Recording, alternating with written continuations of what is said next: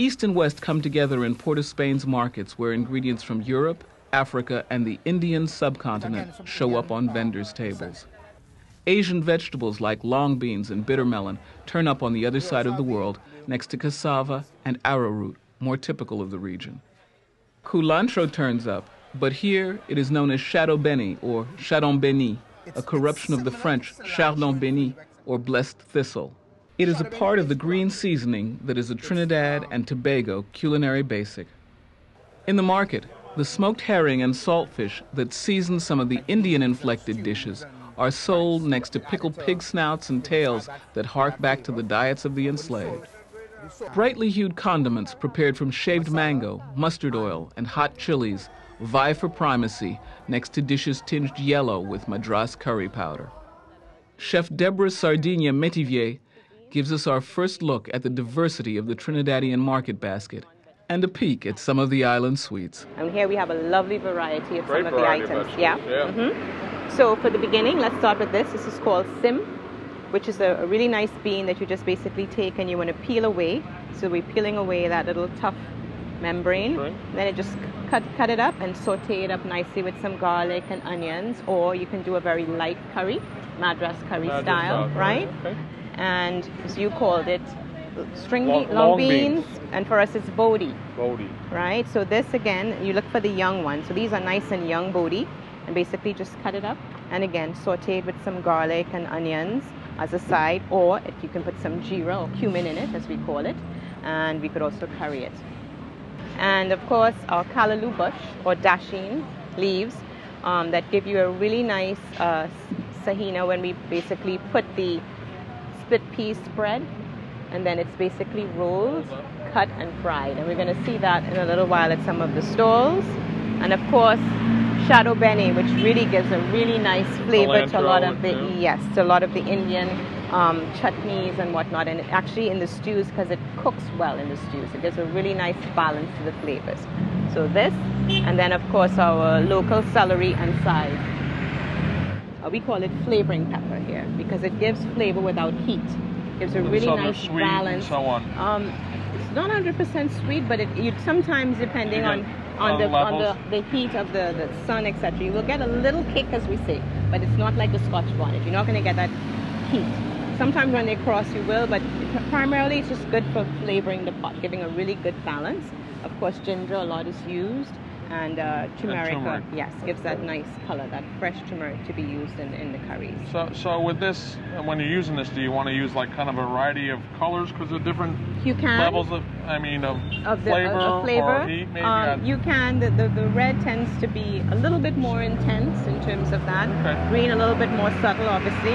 And sometimes you just use it for the flavor in terms of the color. Sorry, use it in red because you want that pop of color in your stews, etc. If we're doing like a pickled green fig sauce or like a pickled green fig where we boil the green banana, we add the limes, and we would add a little bit of this, I may want to use red if I want a pop of contrast, or I may want to use green if I don't want the contrast to happen. So this tends to lend itself in the Trinbago cuisine, I would say. This is definitely a staple in the stews and in most of the cooking. This is definitely I gotta must-have. Learn all these new food terms again. I know what they are, but now all of a sudden it's all different names. So. Yeah, this is a must-have. Ask anyone in Port of Spain what chef is working on the creolization or mixing of Trinidadian food, and Chef Khalid Mohammed's name comes up. His restaurants, Chaud, and especially Chaud Creole, present food that plays with Trinidadian traditions and ingredients in new ways. In Port of Spain's main market, Chef Mohammed gives us a first look at the wide array of condiments that season the nation's plates. And then here we have the pimento pepper, which we spoke about before. We use this in everything. It's no heat. There's a time of the year when they say the pepper has crossed, when the pimento has crossed with the hot pepper, and they get a little spicy. But in general, it's more flavoring than a spice. And we have, of course, our Scotch bonnets here, which are very hot. Because in Trinidad, we call this hot pepper. That's the name of it, hot pepper. You know, the Scotch bonnet or habanero does not exist in Trinidad. So growing up, this is a hot pepper. This is a pimento pepper. Yeah. And they're different ones. They're the little round ones. We have the small bird peppers as well. But the typical pepper you see every day is this pepper. This is what we cook with most of all, you know. We call it shadow benny in Trinidad. Shadow benny. This is also called culantro. It's similar to cilantro in flavor, except it's much stronger, has a bitter flavor. But this is like this is the most important herb in Trinidad by far. This goes into everything.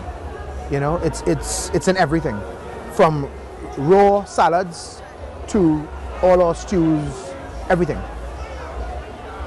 And you know, and it represents in both Creole cuisine and Indian cuisine. It's just as important in every aspect of Trinidadian food. Here we have salted pig's nose, salted beef, pig's tail, saltfish, smoked herrings. You know, we use the salted meats primarily to flavor things like beans and stews and rice. We add it to, you know, to add that flavor. The smoked herring saltfish we tend to use for breakfast items, where for the smoked herring we'll roast it and then take the skin off, get out the meat, and we'd add stuff like tomatoes and sweet peppers, hot peppers, and make like a bit of a salad. We call it buljol, which is more buljol. We also buljol.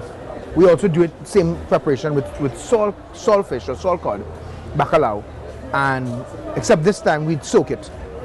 We'd soak it overnight, and then we'd simmer it, take it out just to get out the extra salt and to rehydrate it a bit. And then at that point we do lots of tomatoes, peppers, pimentos, herbs. It's from the Portuguese influence though. That's a strong Portuguese influence dish, you know, and it's a typical breakfast. So a lot of here is the real typical seasoning in Trinidad. We have these we call saive, which is green onion or scallion, and it comes in a bundle with thyme and parsley. We also have what we call the Malay mix. The Malay mix is a thyme that we call broadleaf thyme, which is this, very flavorful, and also a type of oregano. And then we have like just thyme, shadow benny, which is, as we said, very important to local cuisine. We call this celery in Trinidad. I think it's also called Chinese parsley. It does have a strong celery flavor. And this also, what we do really a lot in Trinidad is we take all these seasonings and we puree it, and we make something called green seasoning, and that's kind of the flavor base for everything. In Trinidad we use it for everything. So we're probably gonna get some stuff and demo a green seasoning. This is green seasoning, so you can actually buy it made already. I mean, we sell this in the supermarkets, you know. So this we'd use to pre-marinate chicken, fish, beef, pork, whatever, everything. So this will have saive, cilantro, shadow benny, celery, thyme, garlic, vinegar, water, ginger, pimentos, hot pepper. Everything. Everything. Everything.